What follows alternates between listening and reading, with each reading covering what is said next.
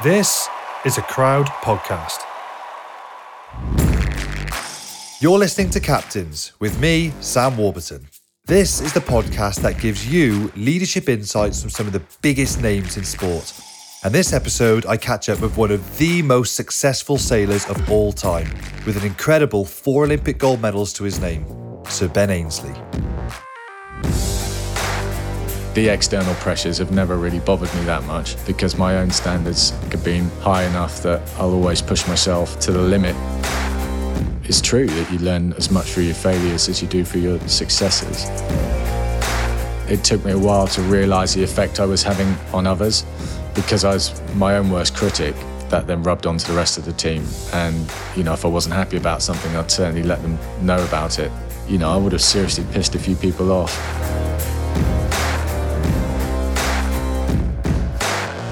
Hi everyone, thanks for listening. I hope you've been enjoying Captains so far. Today we've got our first Sir on the show, Ben Ainslie, one of Britain's greatest Olympians. I'm a huge fan of the Olympics, and my first memory was Sydney 2000. And though I've never been sailing myself, Ben was seemingly ever present on the podium. Sailing can be a dangerous sport, and I think that it requires a unique version of captaincy and leadership. Having to battle against the elements out at sea, as well as rival crews, a certain mindset is required, and we go into that in this chat. Ben is now skipper, team principal, and CEO of Ineos Britannia as they look to win the America's Cup. And those are leadership roles on a different scale, with huge teams of people working behind the scenes to optimise performance on the water. It's a different world compared to what most of us are used to, and it's fascinating stuff. Ben talks a lot about the transition from competing as an individual to being part of and then leading a team and the struggles that come with that, particularly having an awareness of how your reaction can affect the entire team. I think there's some really good takeaways there that we can all learn from. Enjoy the episode with Sir Ben Ainslie. Ben, thanks for joining us. The shoe is on the other foot now. You're used to asking the questions on your very own podcast, Performance People. So how's that going? Oh, no, it's great. Sam, thanks for having me along. And yeah, absolutely. It's amazing how it's taken off, isn't it, really, the pods? And such a great way to learn from other sports people, teams, businesses, everyday life. I mean, it's just such a great wealth of material out there now to help all of us in our everyday lives. So yeah, good to be with you. Thanks. Yeah, no, I encourage people to listen to yours as well, because obviously you've got some fascinating insights. That's why I'm so pleased to get you onto our podcast as well. Where are you in the world right now? I'm down in Palma in Mallorca, which is where we have our testing base for our America's Cup team. It's actually bloody cold this time of the year, as it has been in the rest of sort of Northern Europe. So we have a little 40-foot test boat, which we get out as much as we can, weather dependent. So you're skipper now, team principal at Ineos Britannia. For those who don't know, what roles and responsibilities does that entail? We'll touch upon the Olympics, which I think a lot of people are well aware of. But you've got this really exciting venture that you've been doing the last few years. What's your roles and responsibilities there? Well, yeah, it's a little bit more than that because we effectively have two sailing teams. We have Ineos Britannia, which, as you said, is the America's Cup team. Yeah. And then kind of alongside that, we have SailGP GBR. As the name suggests, it's sort of sailing's version of Formula One, if you like. And so, yeah, like I said, that sits alongside the America's Cup, which is this incredibly technical space race, really. I mean, the amount of effort that design teams are putting into trying to design and develop the fastest boats is just phenomenal. And we now have a partnership with Mercedes Formula One team to help us with that technical program. But to answer your question, my job, I'm the CEO of both of those teams. So it's really trying to pull them together and manage. We've got a really strong management team in both of the teams, and to pull that together, try and set the targets, the standards for the teams. And then the bit that I really love doing is actually the sailing bit, which is when I get to go out on the water with the rest of the team and, sail these boats. With regards to the America's Cup, obviously we go through years and years of testing and development. With SailGP, we're out there on the race course month in, month out. So it's pretty full on. How did you get into sailing, and how influential were your family in those early years? I grew up in Cheshire, actually, near Macclesfield. And so about as far away from the sea as you can get in the British Isles. But my parents were really keen, passionate sailors. They used to sail up in North Wales at weekends and so on. And I was very fortunate. I was about 8 years old. My family up sticks and moved down to Cornwall. Beautiful part of the world, lots of access to the water. And that's how I got into it. But my dad was absolutely pivotal in all of that, being passionate about the sport. And the first time I went sailing in a dinghy on my own, and there's a boat called an Optimus, which most kids around the world learn to sail in. It looks a little bit like a bathtub. It goes about as fast as you would imagine a bathtub would go in water with a sail on it. So it doesn't perform too well, but it's quite a stable platform, so it's great for kids to learn to sail in. It was wooden. It had a bumper ring around it, so if you crashed into anything, which invariably I did a lot, and unfortunately still do from time to time, you weren't going to do too much damage. I would have been about 8 or 9 years old.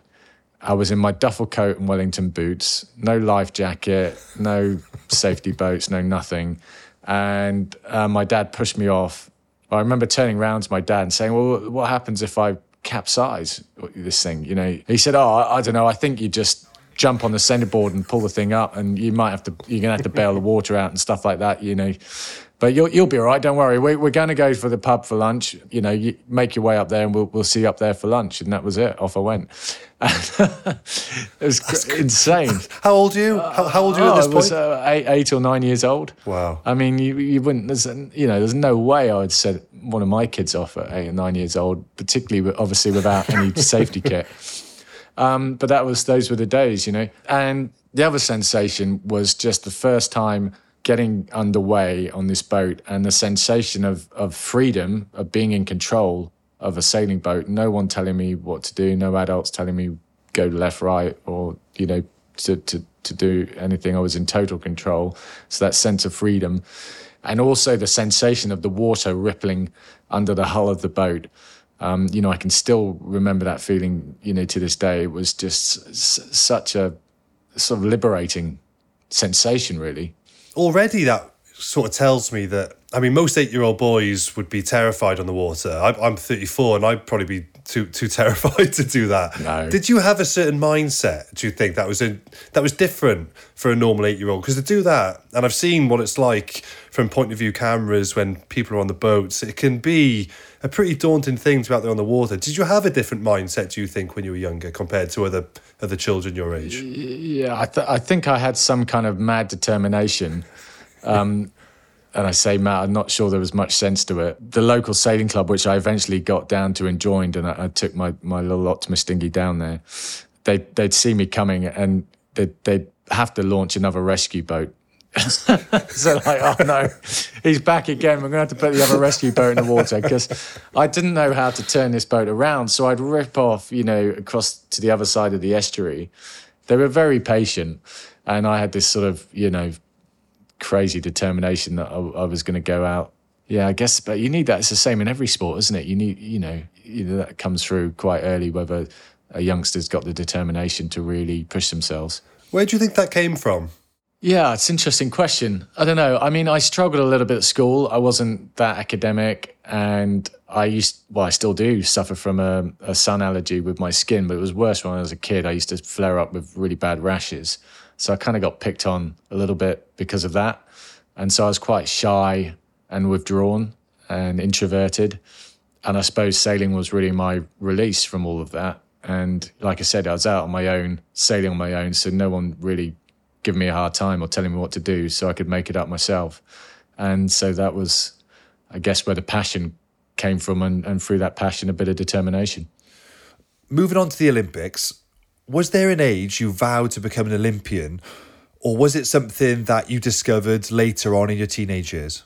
I obviously was aware of the Olympics growing up. I think the first Olympics I would have watched on telly would have been Seoul in '88, and then certainly Barcelona in '92. At that point, I was sort of racing nationally and had started doing a few international events. I was, I guess you could say, in the top grade in the country for my age.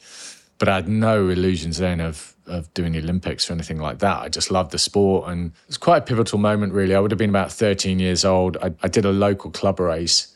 I don't know, things hadn't gone well. I kind of made a mess of it or whatever, and sort of had semi-given up.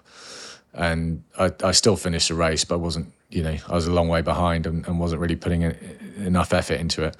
Anyway, I went home at the end of the day and having dinner with my dad, and he's pretty canny. He said, "Oh, yeah, how did you get on today? Did you have a good race? Was it a good session?" And I sort of said, "Oh, well, yeah, I didn't do very well, but I was really unlucky, and this and happened and that happened." And of course, he'd been watching the race, hadn't he? And he said, "Yeah, well, actually, I happened to watch. I saw that you gave up." And he said, "You can't. You're at the level now that if you really want to go all the way in this sport, I think you can. And I'll support you, and our family will support you, your mum and your sister, and lots of travelling around the country and at weekends and giving up our time. But we're only going to do that if you're prepared to put in 100% and really give it your best shot." And that really struck a chord, and I really appreciated that. And from then on in, I just committed myself 100% to be the best sailor I possibly could be. So in 96 Atlanta, you're 19 years old and you win a silver medal, which for most people would be an astonishing achievement, be really proud of it. How did you perceive that? Was that a success, or did it provide you motivation to want to do more and chase a gold? It was everything. Well, it was, huge success, but also in some ways failure, and definitely motivation to come back 4 years later and try and get the gold. I read a quote where you said, "It may have been the best thing that ever happened to me. If I won a gold at 19, maybe everything that goes with being a gold medalist at such a young age would have distracted me and I would have lost a bit of focus. Instead, it really fired me up to try and set the record straight in Sydney." Do you still stand by that it was a good experience, that what happened to you in 96? Well, look, I would much rather have won the gold and be sitting here with a different record. But in some ways, yeah, because, remember back then we didn't really have many success in Olympics, and that games, it was only Redgrave and Pinson that won the gold. Back then I was very shy, very introverted. Let's just say I had won a gold medal. I was being thrust into the limelight. I don't think I would have dealt with it particularly well, because certainly then I wasn't that kind of person. And it certainly did, as you said, it motivated me massively to fight back and try and win that gold, which was just as tight a tussle 4 years later in Sydney. But that time I managed to come out on the right side of it. Well, it was remarkable. You went on to win 4 golds in a row, 4 consecutive Olympic Games after 96. How do you find, or how did you cope with that level of dedication, commitment? And I always think that the great sportsmen like yourself, you have longevity, in the sport. How did you find coping with that, being at the pinnacle for so long? I was very fortunate to, after Sydney, get involved with the America's Cup. And so that really opened up a different avenue of the sport for me. Sailing, being part of a big team and being part of a technical development program. And that really was how my career progressed, trying to marry America's Cup with Olympics. I remember winning the gold and being just absolutely elated, and the relief, more sense of relief than actually joy, because you know what it's like. You work so hard for something, and to achieve it, just the relief that it's been worthwhile and you've ticked that box. I remember getting on the plane home and sort of kicking back. So obviously a long flight back from Sydney to the UK. By the end of the flight, I was already thinking, well, actually, no, what am I going to do next? What's the next challenge? And that's just the way it is. It doesn't stop, does it? Those pressures and the pressure of competition, I always think are internal, aren't they? I mean, the external pressures have never really bothered me that much, because my own sort of expectations and standards, I'd like to think, have been high enough that I'll always push myself to the limit to try and achieve that. And as a sports person, if you can come away, win or lose, with your head held high, that you've given it absolutely everything, that's all you can ask for. Did you like people looking up to you, and did you like taking that step forward to be a leader, or did you like to be one of the team? I found there was moments in my career where sometimes I felt I just want to be one of the team, step back and just focus on performance. And then some guys just love being in that leadership type role. Where did you fit into that camp? It took me a while, actually, as I said, coming out from single-handed sailing to then working within a team and ultimately leading a team. It took me a while to realise the effect I was having on others, because I was my own worst critic. And if things went wrong, I was very hard on myself internally. And then starting to work with a team, that then rubbed onto the rest of the team. And, if I wasn't happy about something, I'd certainly let them know about it. But probably to a negative impact. So it took me a while to realise the effect I was having on those around me, and that I had to rein it in a bit. and actually support, though, you know, if something had gone wrong, wherever the problem was, support it and try and find a solution rather than just having a rant and a rave about it, which is what we all might do internally to ourselves if we cock something up. But in a team environment, as you know better than I do probably, that's not all that helpful. I read somebody was talking about you who knows you well, and they said that you're intensely competitive. Do you think that was sometimes, or did you find there were people not as competitive as you, and they probably found you maybe not to a detriment? I think it's a good trait. They maybe found you too intense to deal with, and is that what you're talking about, that you had to rein back because you wanted it so much almost? Yeah, absolutely. And realising that the team necessarily can't operate at the intensity of an individual. I mean, it can to a certain extent, and it's different with different sports, isn't it? You know, in your sport or in football, you know, perhaps an individual can just step up and through an individual act of brilliance turn a game on its head. In sailing, when you've got a squad on a boat, everyone's relying on one another. There's not really any one act of brilliance that's going to sort of make or break it. So you've got to sort of set the tone at something. The intensity of the team's got to be something that everyone on board the boat can match, and probably that's where I was getting it wrong in the earlier years of getting into team sailing. So it's subtle though, isn't it? It's very subtle because you can't just cruise around and accept substandard. So it's a difficult balance to find. I found the same, actually. There was times I used to play and think, you know what, I wouldn't mind being an individual athlete, because there was other people not doing or they weren't behaving like I wanted them to behave. But like you say, as you get older, you sort of figure those things out.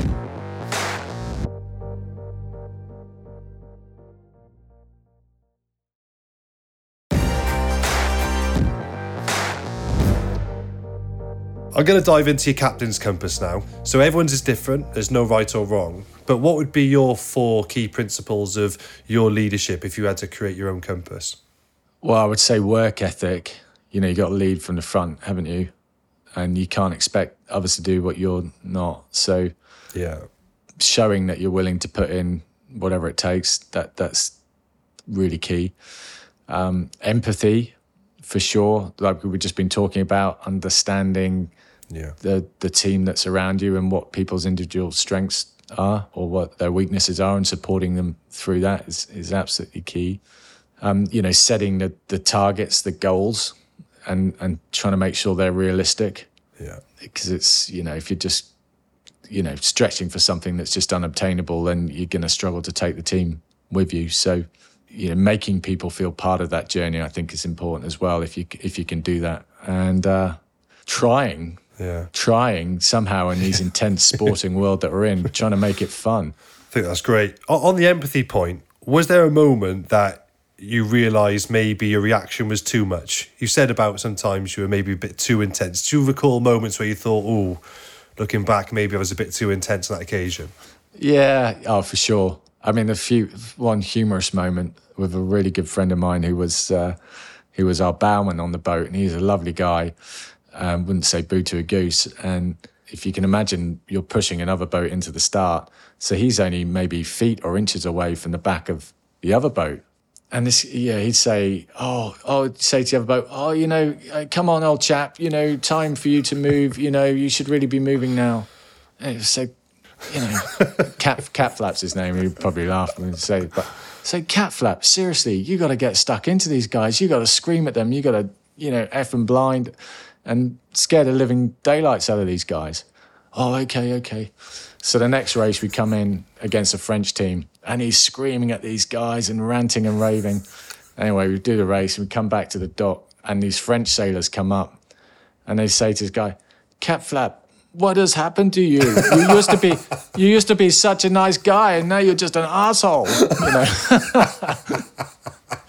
So, yeah, that's a kind of humorous anecdote. But yeah, definitely there were times when I lost my temper with someone, and you could see that this person just wasn't reacting well, and you know, it takes a bit of time as someone leading a team to work that out and realise that actually that's not helping them, it's not helping you, it's not helping anyone.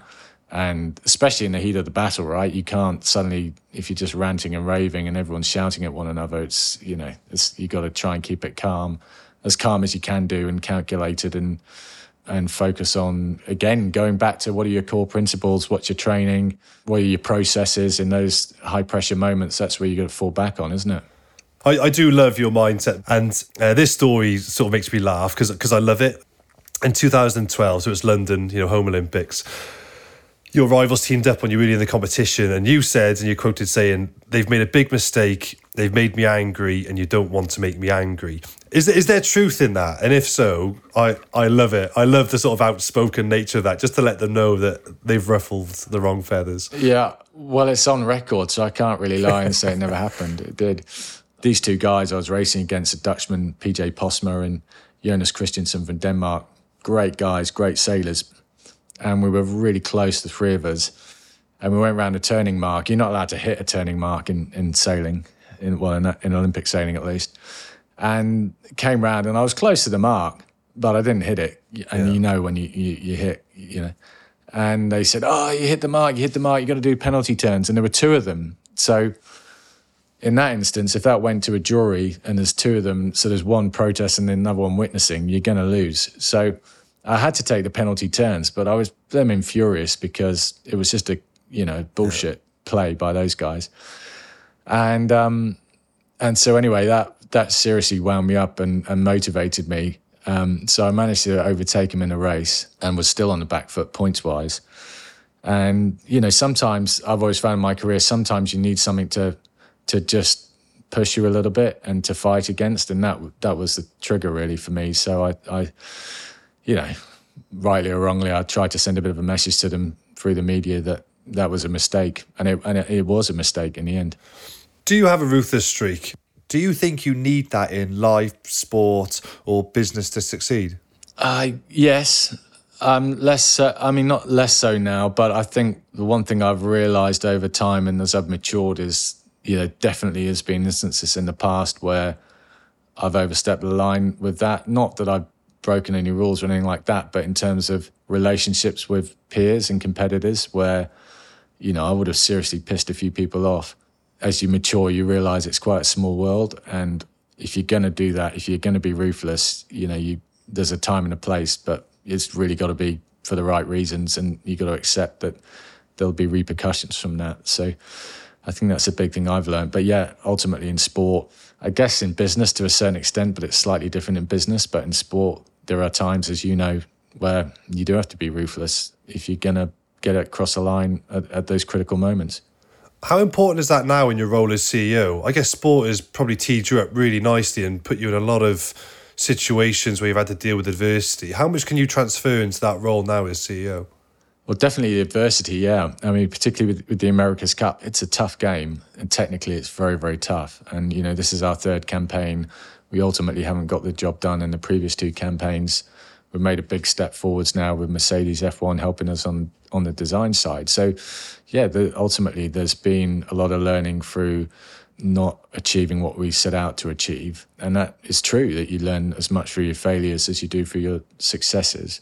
Outside of that direct sporting element of making some really cutthroat decisions, which you have to do from time to time on a sporting pitch, from a business perspective or a management perspective, actually, I found trying to collaborate and not making a cutthroat decision which might benefit you in the short term. Longer term, you're probably going to end up in a better place. If there's ways to get to an outcome, isn't there? And if you can do that by actually bringing people together and finding a solution rather than just going, screw the opposition, this is what we're doing, and damn the consequences, which is perhaps what I maybe would have done 10 years ago or something like that. I think if you can find that collaborative solution, it'll be better longer term.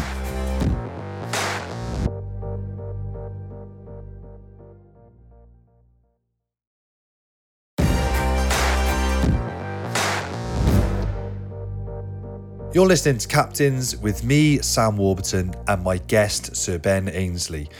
Managing up is something that is often overlooked in leadership roles. The Ineos founder is Sir Jim Ratcliffe, an extremely successful businessman and someone who is used to getting results. How have you found navigating that relationship?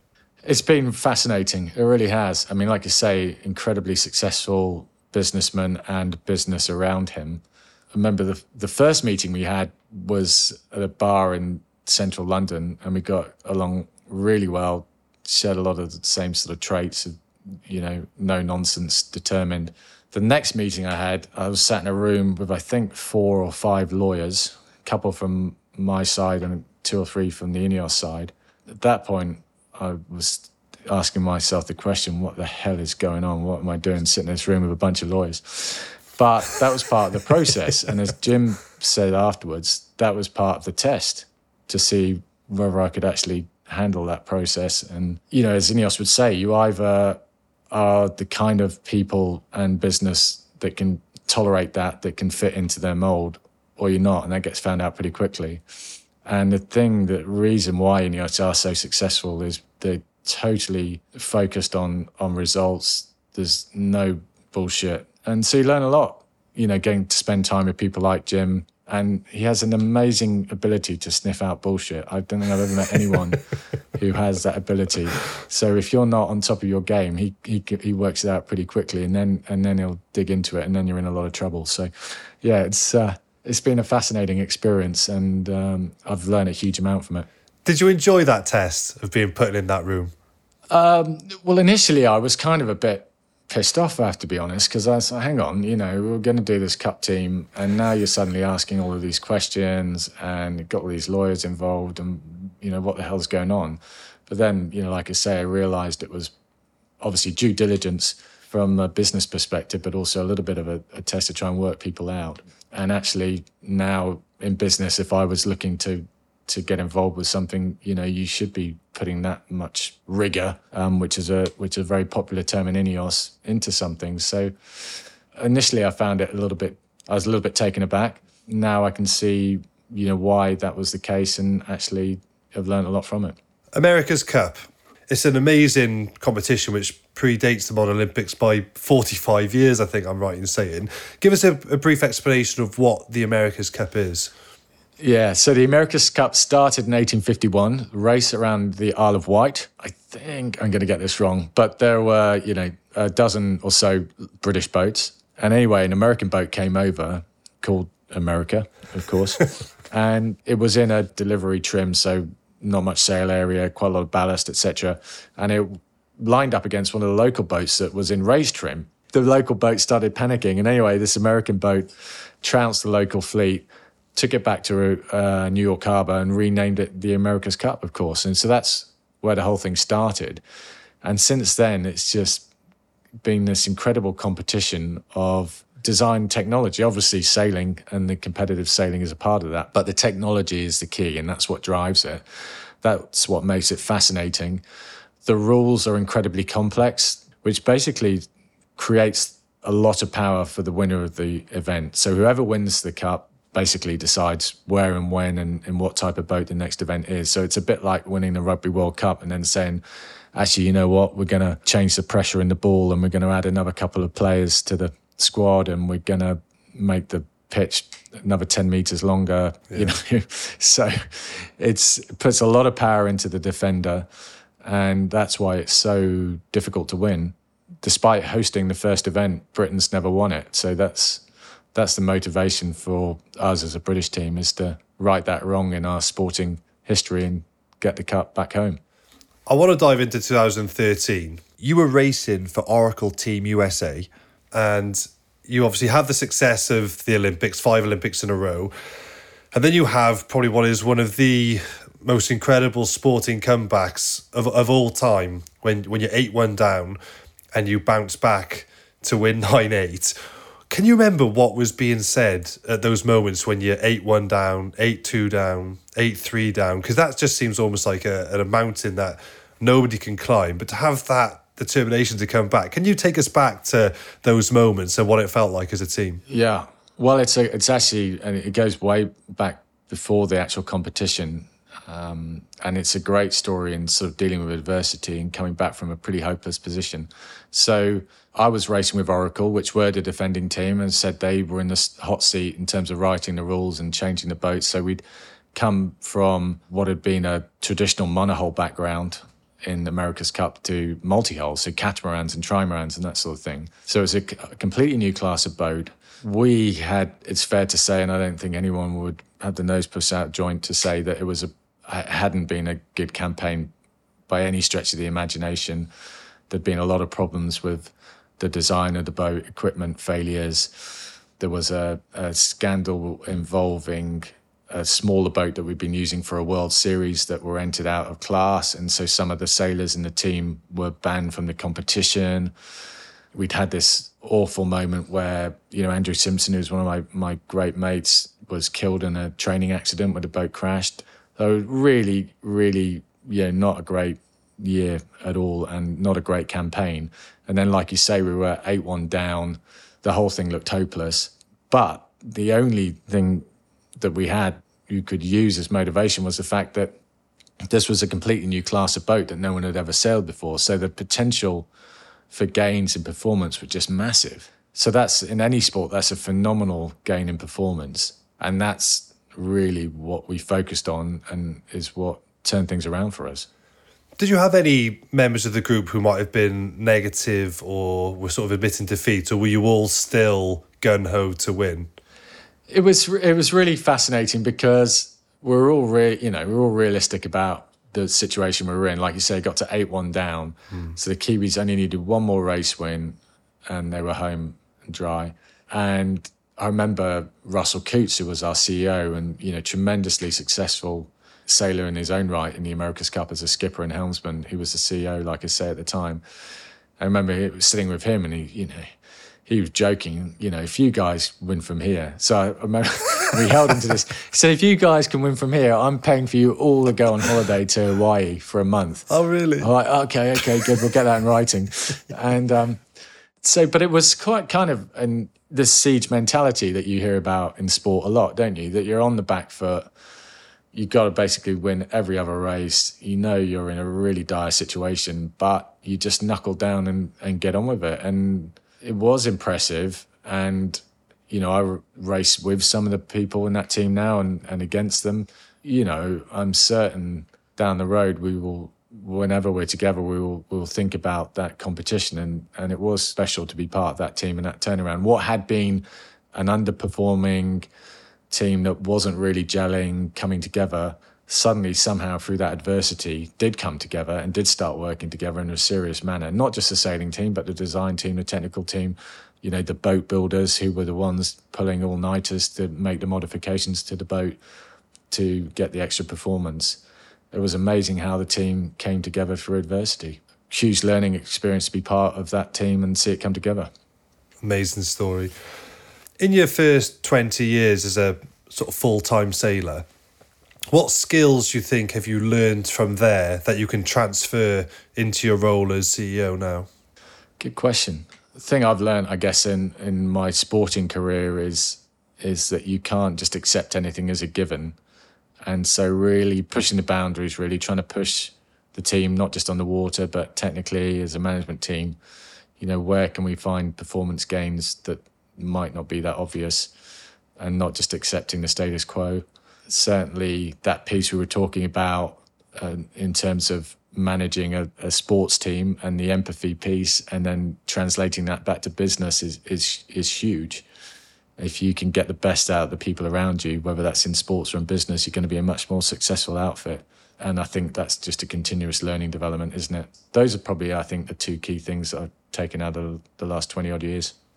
Are you still introverted now? You said you were introverted as a boy, but obviously what you've achieved, it could be hard to believe that you still might be introverted and speaking to a group would be difficult. Do you still have those traits? Well, I've had to overcome it because of what I wanted to do from a sporting perspective and a management perspective. But yeah, if I was left to my own devices, I probably would be. It's been a good thing for me, the career path that I've chosen, and it has forced me to sort of come out of my shell. And yeah, for the better, I'd like to think. I don't know, speak to some of my mates, they might say might say something different. But yeah, it's, we're all different, aren't we? And, we'll take different paths in life. And I just think, the other thing I've certainly learned is if you get an opportunity in life, then you got to take it, because it don't come around that often. So just, to any youngsters out there, if you get an opportunity to do something special, go for it and give it 100%. Love that. What's the hardest part of your role as CEO now?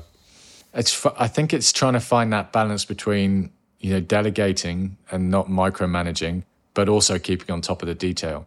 So you obviously need really good people around you, and you need to trust them, to go out and achieve the goals that have been set out in their department or within the team. If for whatever reason you're not reaching those targets, that's when it gets tricky, because you've got to then delve in, try and work out what the issues are. You don't want to step on that person's toes, whether they're a manager or whoever's responsible. I think that's the biggest challenge, and it's really subtle, isn't it? It depends a lot on the individual. Some people potentially need a bit of a kick up the backside. Some people just need some support in certain areas where perhaps they haven't got the support underneath them, or they haven't got the understanding. So it's always different, but that's the biggest challenge, I think. If you can see a difficult conversation coming up on the horizon, is there anybody that you have close to you can speak to about that to help you prepare?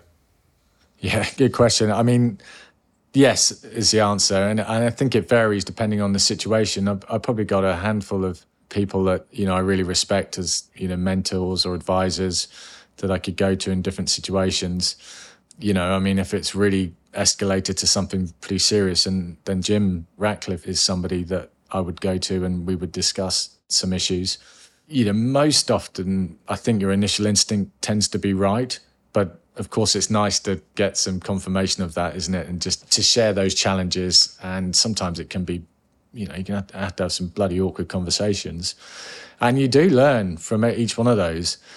I remember the first person I had to ease out of the team being in sweats for days about ruining that person's career or feeling that might be the situation. And then you kind of go for it a couple of times, and then you get better at dealing with it, and also better at dealing with that person as well, to make it an easier transition, should we say. So, yeah, learning process, but definitely having a few key people to call on to just as sounding boards. What are you like in those conversations? Are you, because I kind of have similar, probably much, not to the same degree as you. Do you approach that with empathy, or are you very matter of fact and black and white? Where do you sort of pitch those conversations? Yeah, both. You have to be quite matter of fact, because if you start waffling and sort of making out that maybe the thing's resolvable, or then you're just actually making life more difficult for that person. But then following that up with empathy in terms of, well, look, where do we go from here? How do we deal with this? How do we deal with the rest of the team? What's the best solution for you now moving forwards, and supporting that person. And, one person who I worked with, Martin Whitmarsh, who was, of course, the CEO of McLaren F1, and he was the CEO of our first Cup team. I learned a lot from him in terms of his ability to go through some pretty awkward conversations with people, but almost put an arm around them, and they come out of the meeting actually feeling like, this was the best thing for their life and their career moving forward. So, bloody hell, how did you swing that one around? So there's definitely ways of approaching these difficult situations and conversations where it might not be a great outcome for an individual, but if at the very least you can make them feel that certainly there's been a lot of thought gone into that decision, and also where do they go next and how you can support them next with that development of their career, and that will make a big difference. That's great advice. You've experienced leadership from so many different angles now. What do you think leadership is, and how has it changed over the years?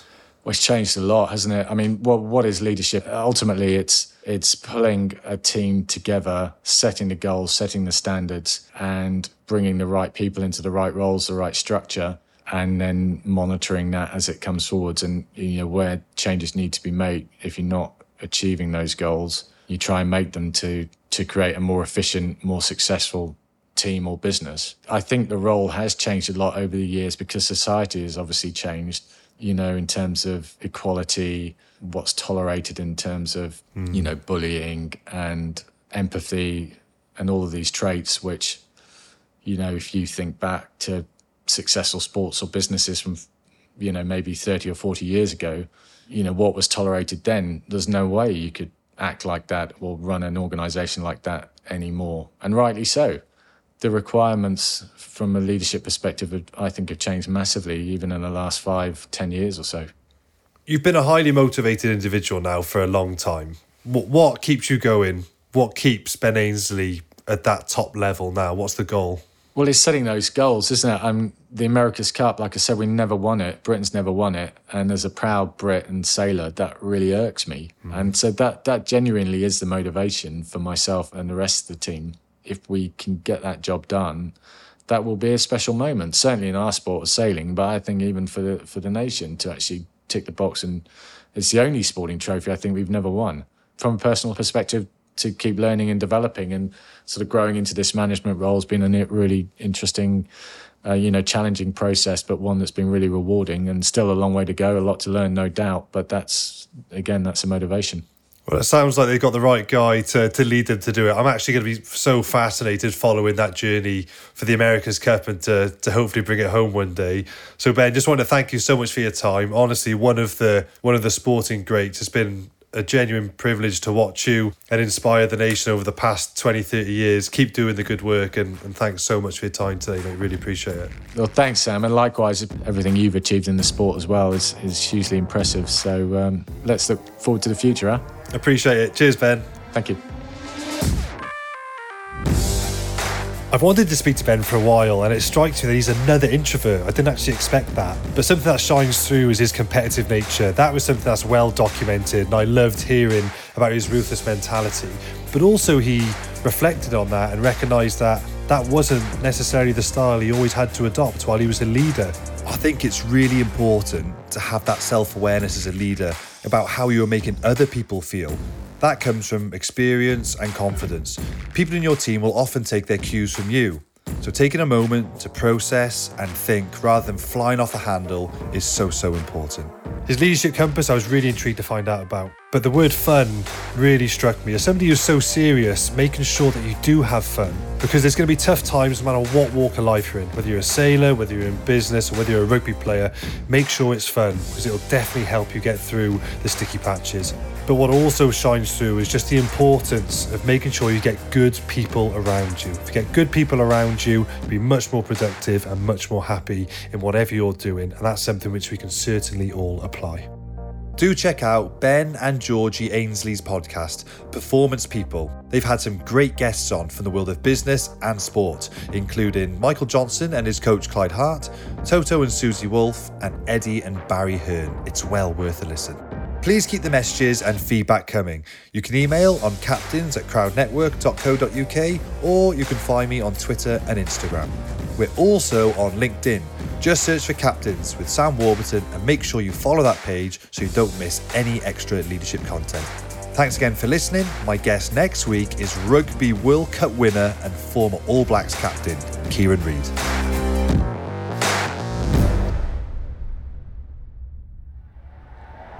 Crowd Network, a place where you belong.